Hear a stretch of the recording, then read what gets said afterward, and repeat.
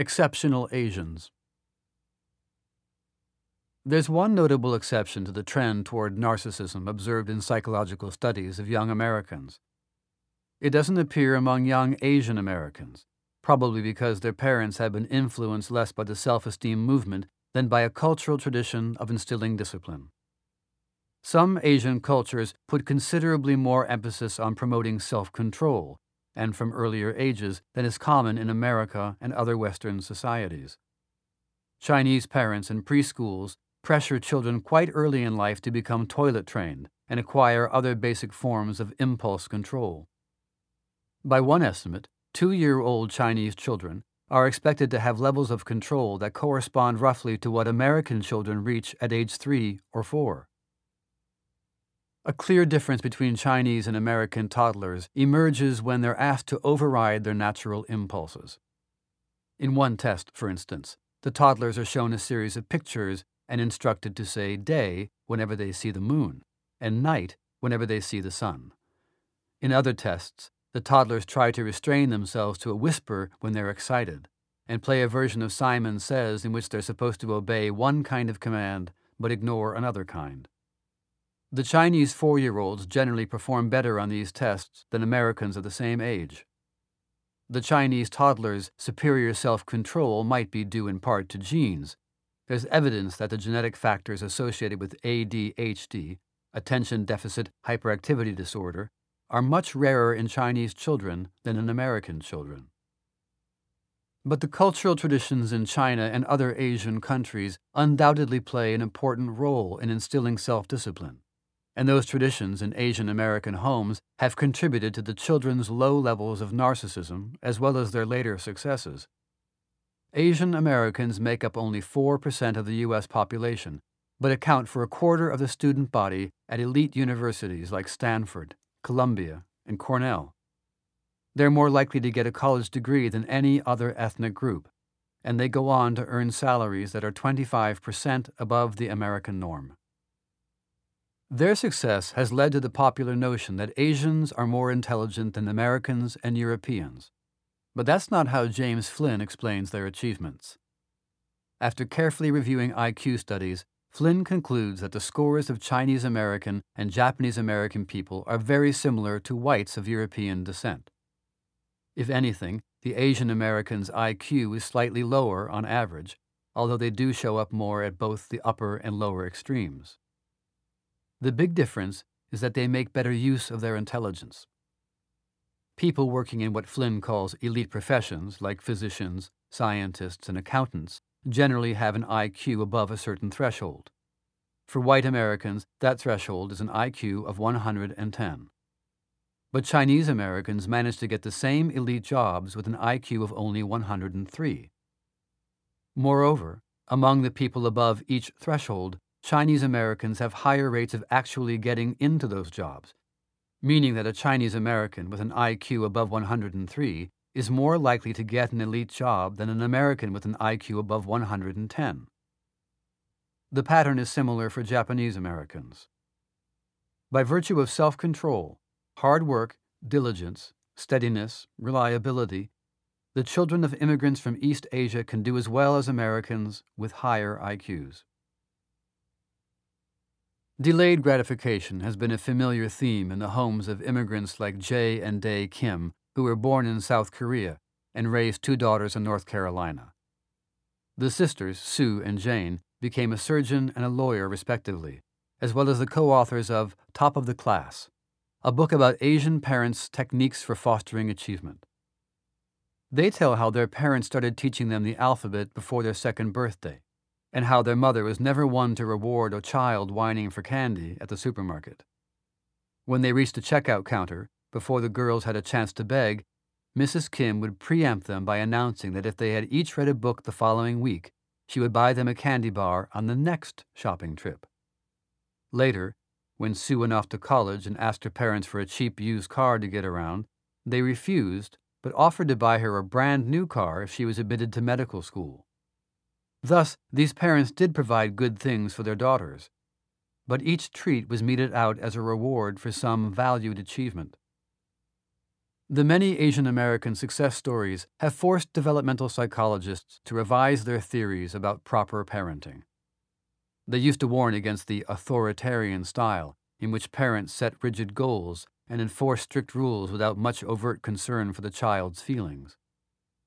Parents were advised to adopt a different style called authoritative, in which they still set limits but gave more autonomy and paid more attention to the child's desires. This warmer, more nurturing style was supposed to produce well-adjusted, self-confident children who would do better academically and socially than those from authoritarian homes. But then, as Ruth Chow and other psychologists studied Asian American families, they noticed that many of the parents set quite strict rules and goals. These immigrants, and often their children too, considered their style of parenting to be a form of devotion, not oppression. Chinese American parents were determined to instill self-control by following the Confucian concepts of Chao Shun, which means to train, and Guan, which means both to govern and to love. These parents might have seemed cold and rigid by American standards, but their children were flourishing both in and out of school. The contrast with American notions showed up in a study of women in the Los Angeles area who were the mothers of toddlers. When asked how parents could contribute to children's academic success, the mothers who had emigrated from China most frequently mentioned setting high goals, enforcing tough standards, and requiring children to do extra homework. Meanwhile, the native-born mothers of European ancestry were determined not to put too much pressure on children. They most frequently mentioned the importance of not overemphasizing academic success, of stressing the child's social development, and of promoting the idea that learning is fun and not something you work at. Another of their chief concerns was promoting the child's self-esteem, a concept of just about no interest to the Chinese mothers in the study, or to Amy Chua, who has become the most outspoken and entertaining advocate of what she calls Chinese parenting in her best-selling book, The Battle Hymn of the Tiger Mother. Chua's version of parenting, no sleepovers, no playdates, is too extreme for our tastes, particularly the 3-hour violin lessons. But we admire her insights into the problems with the self-esteem movement. As I watched American parents slathering praise on their kids for the lowest of tasks, drawing a squiggle or waving a stick, I came to see that Chinese parents have two things over their Western counterparts. 1, higher dreams for their children, and 2, higher regard for their children in the sense of knowing how much they can take. Chua's basic strategies, set clear goals, enforce rules, punish failure, reward excellence, aren't all that different from the ones being imparted to American homes on Nanny 911 by Deborah Carroll, the member of the team of world-class nannies who gets assigned to the truly hard cases, like the Paul family portrayed in that Little House of Horrors episode. In her dealings with American children, Carroll says she's simply applying the lessons of her own youth in Wales. When I was in school, Carroll recalls, it was such a big thing to get the gold or silver star. It was so important to have a sense that I worked really hard to achieve something. When I ironed my grandfather's shirts, he insisted on paying me because I did it so well. He told me I did it better than my grandmother, and I loved that feeling of accomplishment. That's where your self-esteem comes from, not from being told you're the greatest. Like Amy Chua and the Kims in North Carolina, and so many other Asian immigrants, Nanny Deb independently arrived at the same educational conclusions as the Association for Psychological Sciences review panel. Forget about self-esteem. Work on self-control. Nanny Deb and the Triplets. When Carol arrived at the Pauls' home near St. Louis, she wasn't particularly worried about the hellions she'd seen on video climbing the walls, spitting on the floor, and swinging from light fixtures. She knew that 4-year-olds could be a handful, especially when there were 3 of them running wild. But she had had enough experience with other American houses of horror to realize that there were bigger problems to deal with. In homes like this, the children are very, very easy, Carol says. They're looking for structure. They're looking to feel safe, for someone who can tell them, I'm in charge. Things are going to be fine. It's much harder to get the parents to stay on track. They have to learn how to get control of themselves to control the children. Carol had been dealing with parents like this since becoming a full-time nanny at the age of 18. One of her first jobs in London was with an American mother, married to a Briton, who would watch helplessly as her child went berserk.